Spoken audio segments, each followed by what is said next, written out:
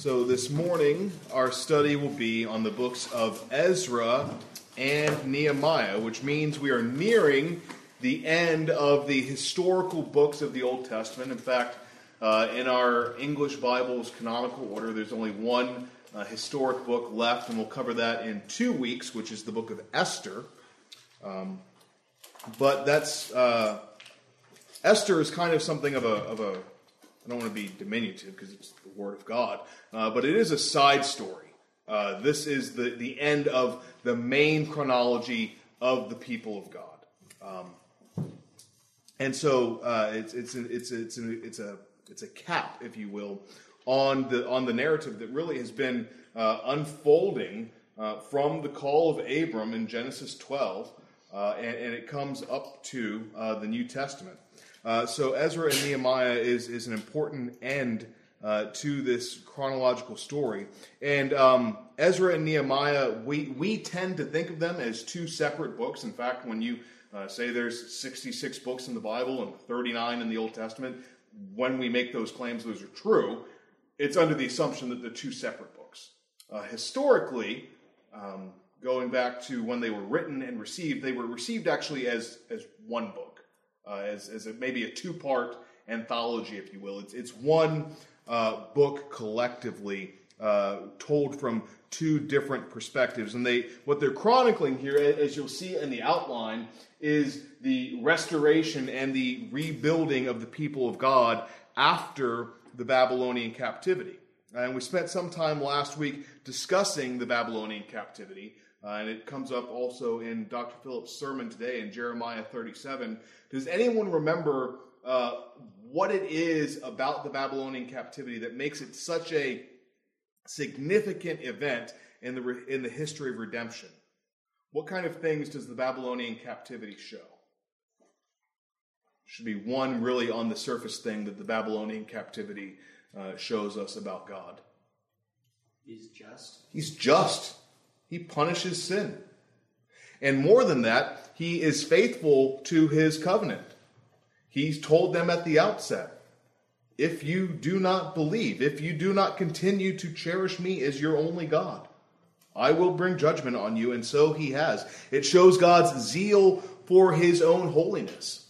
God's holiness matters. It is significant, and his just punishment on his people shows that. And it also provides the historic backdrop for all of the prophetic writings. All of the prophets, in one way or another, are trying to explain how God's people wound up in Babylon. Jeremiah has been a great opportunity for you guys to see, from his perspective, the build-up to that event. Prophets like Ezekiel and Daniel are writing during that event, during the captivity, and then there are several others that will write after. But the Babylonian captivity is the historical context that makes up all of the prophetical writings from Isaiah to Malachi. And just to kind of give you a perspective for how significant that is, I took these page numbers from my Bible, so it'll be different in yours, but the overall breadth of things should speak to us. The page count for the Pentateuch is 325 pages. The page count from the historical books is 421 pages, so a little bit longer. The entire New Testament is 431 pages. The collection of the prophets from Isaiah to Malachi is by far the biggest section in your Bible. It actually takes up, and you can do this in your own Bible later, 473 in mine. That is to say, it is bigger than the entire New Testament. So this event that they're trying to explain, God obviously thinks is very important. And why would this Babylonian captivity be such a big deal for the people of God to understand? Well, they're trying to work out some very important questions. Such as, how can God keep the promises that he made to Abraham and to David in this present situation? How did God describe the covenant that he made with Abraham in Genesis 17? What's the duration of that covenant?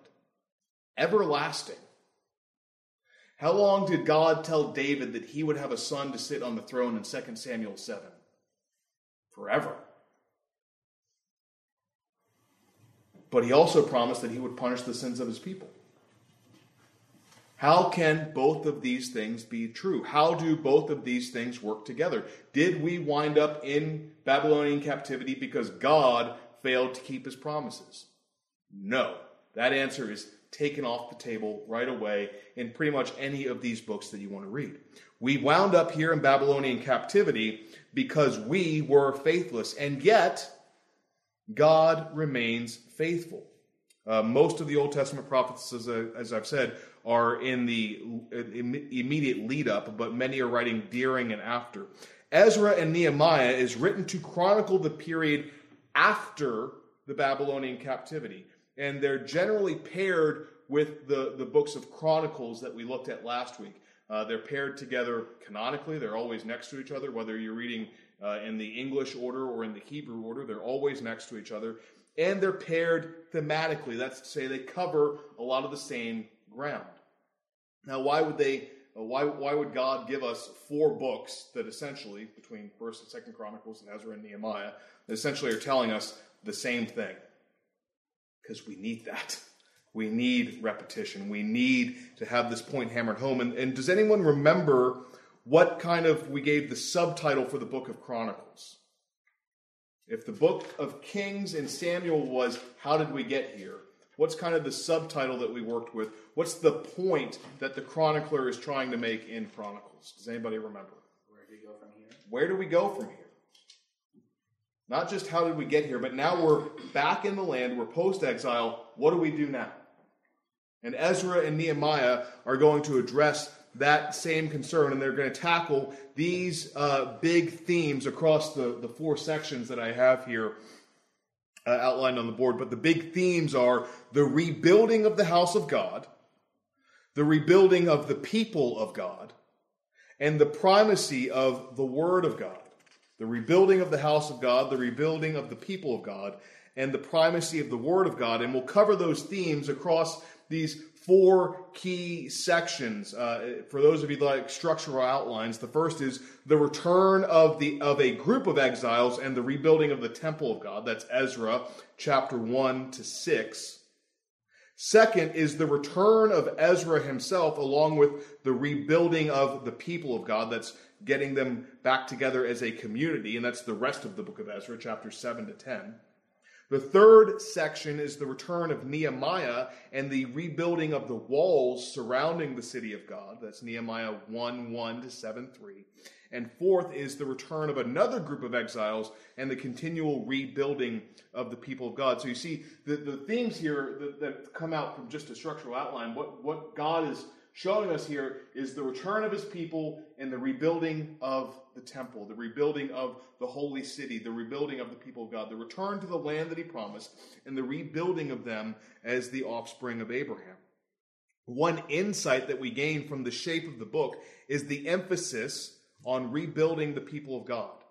While the rebuilding of the temple of God and the city of God are important, the author spends more time on the people than anything else. He is intentionally focused on the people. And so the table is really set for our study of these books in the first 3 verses of the book of Ezra. Would somebody please read Ezra 1:1 to 3?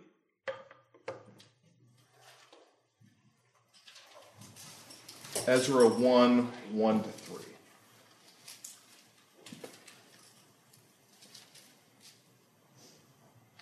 Ms. Babington?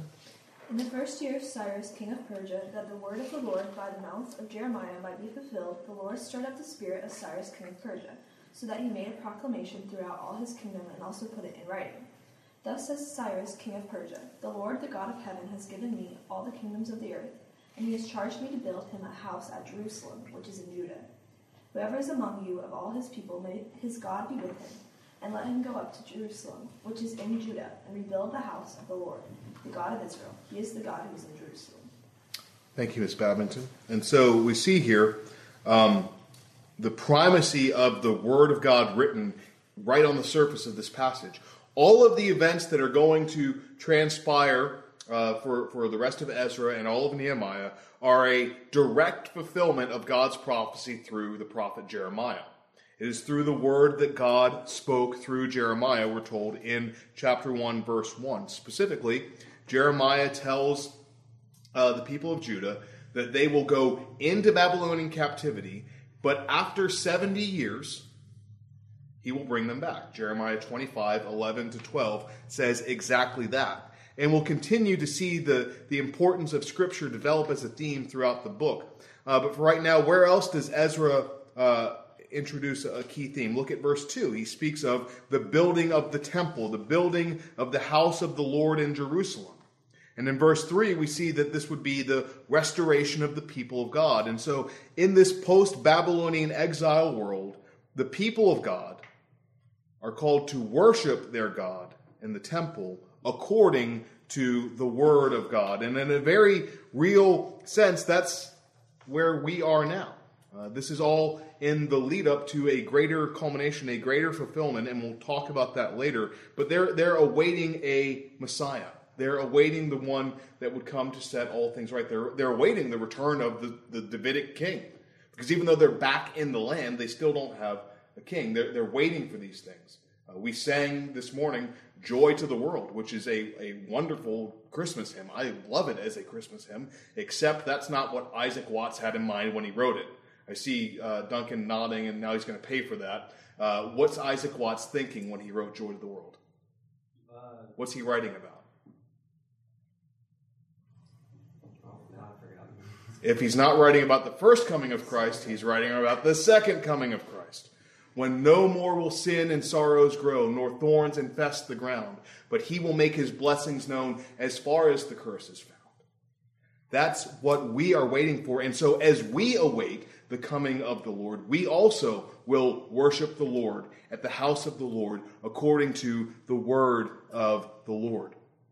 The rest of chapter 1 would record the preparation for the return. And it's a big deal to go back to the land of Jerusalem. And notice how all of this is done with the aim not just to their own pleasure, but with the aim to worship God. Look at verse 7. He says, Cyrus the king also brought out the vessels of the house of the Lord that Nebuchadnezzar had carried away from Jerusalem and placed in the house of his gods. The vessels of the house of the Lord. You guys remember probably in Daniel chapter 6 when, not Darius, forget the name of the king, I'm blanking. Anyway, he throws a big party in his palace, and he mocks the God of Israel by what? Bringing in all of the vessels from the temple of Jerusalem and drinking and celebrating his own glory with them. And what does God do? He judges him right there on the spot. Cyrus is making special care to put those things back where they belong. Put them back in the temple of God that he's also decreeing will be rebuilt. That's an important theme in this book. The temple is also being restored and rebuilt by ordinary people. There's no one special or person or man of great renown that's listed in the first half of the book of Ezra. It's just normal people. And the same list that's in Ezra chapter 2 would be repeated in Nehemiah chapter 7 to underscore that God uses regular people to do his work. Not what's special is not degrees or titles or notoriety or books or anything like that. What's special about the people of God is that they are the people of God. And I hope you understand that. What's special about the people of God is not what they accomplish in their own name, but that they are the people and the God who worship under the name of Jesus. And what's the very first thing that we see this people do after they rebuild the temple? What's the very first thing they do? The rebuilding of the temple is completed in Ezra chapter 6. You see, it starts in verse 13. The temple is finished and dedicated. What's the very first thing they do? The next section. They celebrate the Passover. They observe the Lord's Supper in their time, in their way. And what's the Passover doing? It's looking back on God's faithfulness. But it's also looking forward to what will come. The Passover is ultimately fulfilled in the Lord's Supper, and I hope you realize that at your point in time, you also observe a meal that looks back on God's faithfulness. What did Jesus say when he gave the bread and the cup? He said, do this, what? In remembrance of me. But in that same night, when he instituted that, in Matthew 26, 27 to 29, Jesus says, and I will partake of this with you again in the new heavens and the new earth. So when we observe the Lord's Supper, much like the Jews observing the Passover here, we're looking back on God's faithfulness. And we're looking forward to the consummation of all things. Both are happening at the same time. Then in chapter 7, we begin to see the next major section when Ezra is sent to the people. And what are Ezra's qualifications to do this? Ezra chapter 7, verse 6. Ezra went up from Babylonia.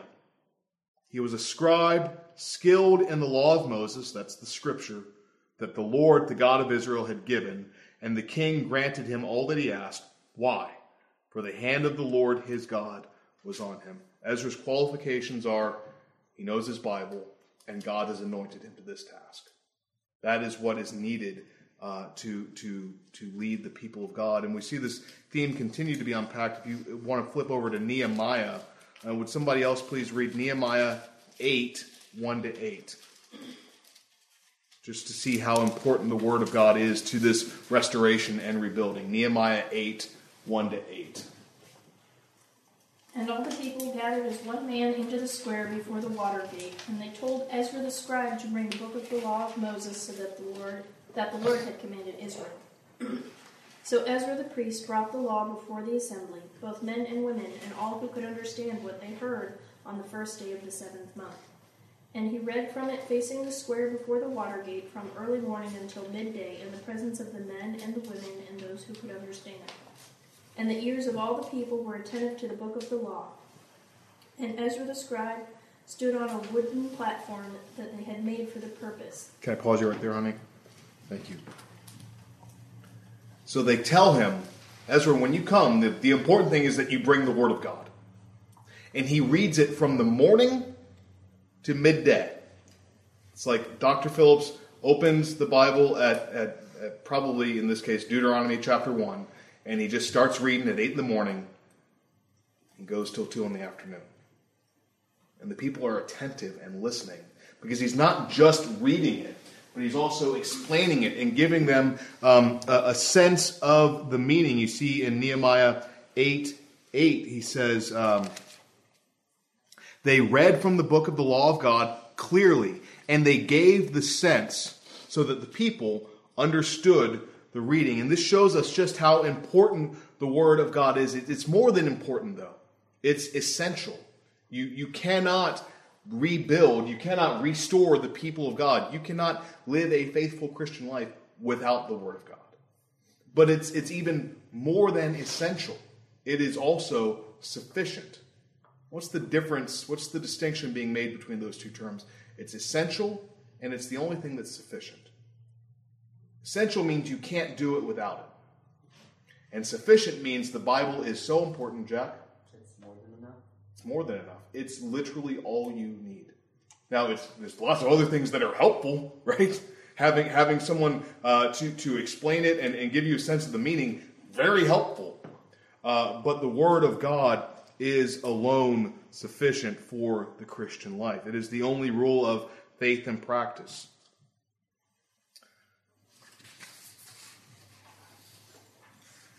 And so, because we're running up on time, I'm gonna skip to the end of the book. Actually, before we get to the end, would somebody please read Ezra 3, 10 to 13?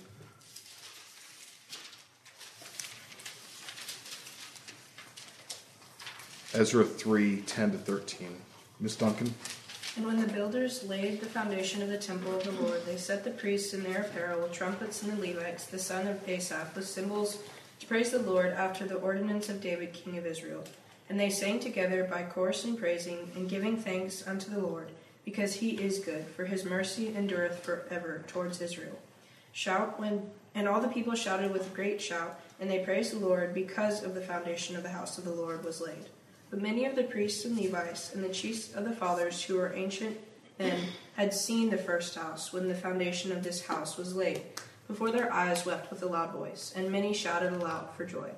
So the people would not discern the noise of the shout of joy from the noise of the weeping, and the people shouted with a loud shout, and the noise was heard afar off. All right, so we've got rebuilding the foundation, and people are rejoicing because God is good. And that's true and appropriate. But at the same time, there are people that are weeping. And it's not tears of joy. Weeping, why? Because this isn't it. And they know it.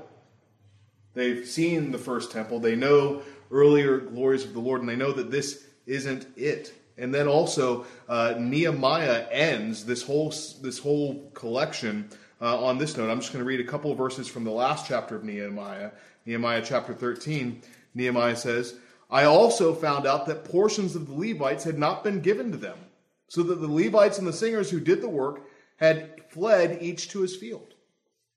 So we've got this glorious return and restoration, and yet the Levites, who are supposed to be taking care of things, aren't there. And then he says in verse 15, in those days I saw in Judah people treading the winepress on the Sabbath, and bringing in heaps of grain and loading them on donkeys, and also wine, grapes, figs, and all kinds of loads, which they brought in Jerusalem on the Sabbath day. People aren't honoring the Lord's day. Why end on this? Because true restoration, true redemption, is found in the true temple of God, which is the Lord Jesus. He says in John chapter 2, verse 19, destroy this temple and I will raise it up in 3 days. And John fills in the aside there. He was speaking of the temple that was his body. Jesus is the true temple of God. And we ourselves are being made into a temple of God. 1 Corinthians 6:9 says, do you not know that your body is a temple for God, a dwelling place for the Holy Spirit? So you as an individual Christian are a temple to God. And also, the Bible says in Ephesians 2:22, that we are all being built together, the church corporately, into a dwelling place for God by the Spirit. Ephesians 2:22. And yet, does anybody here want to lay claim to being a pure, pristine temple for God? And yet, as much as I love Second Presbyterian Church, and I hope you do too, it is not a perfect, pure, pristine temple of God. We are not yet there.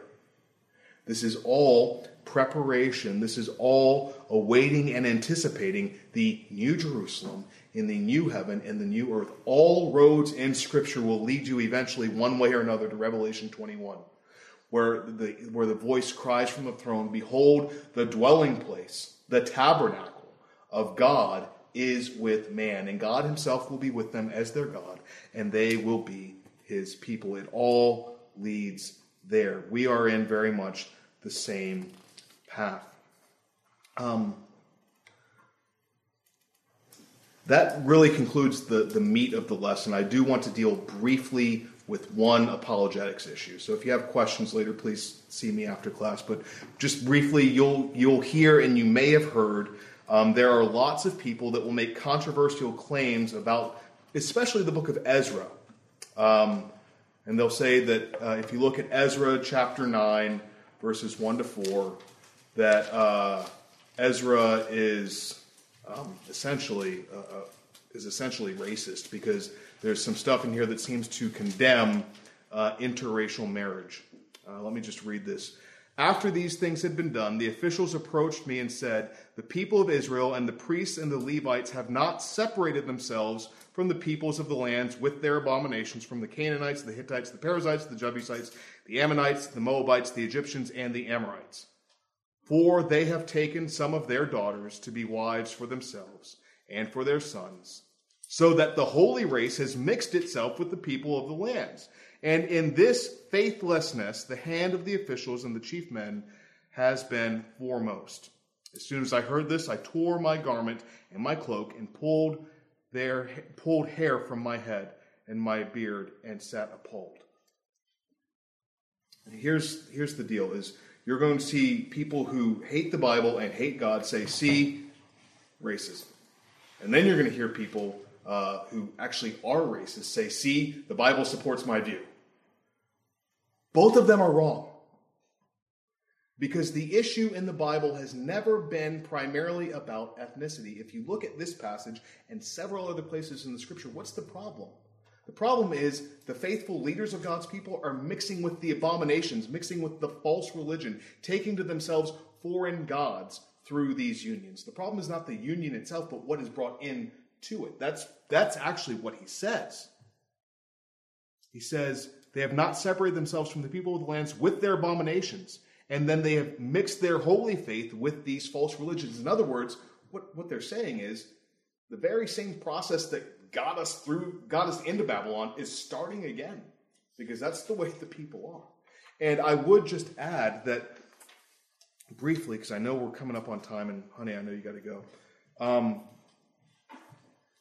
The issue is a mixing of faith. The issue is a polluting of pure religion, and the issue is actually still binding on us. The Bible would say that Christians are only to marry what? In the Lord. We don't mix faiths. We don't mix beliefs. We don't compromise the truths of God's word. We're to be committed to the Lord above all and faithful to him. Let me pray for us. God in heaven, I thank you, Lord, for these dear young people. I thank you for your word. I pray that as we await the return of the Lord Jesus, that you would keep us worshiping you in your house and according to your word in all of life. In Christ's name we pray. Amen. Amen.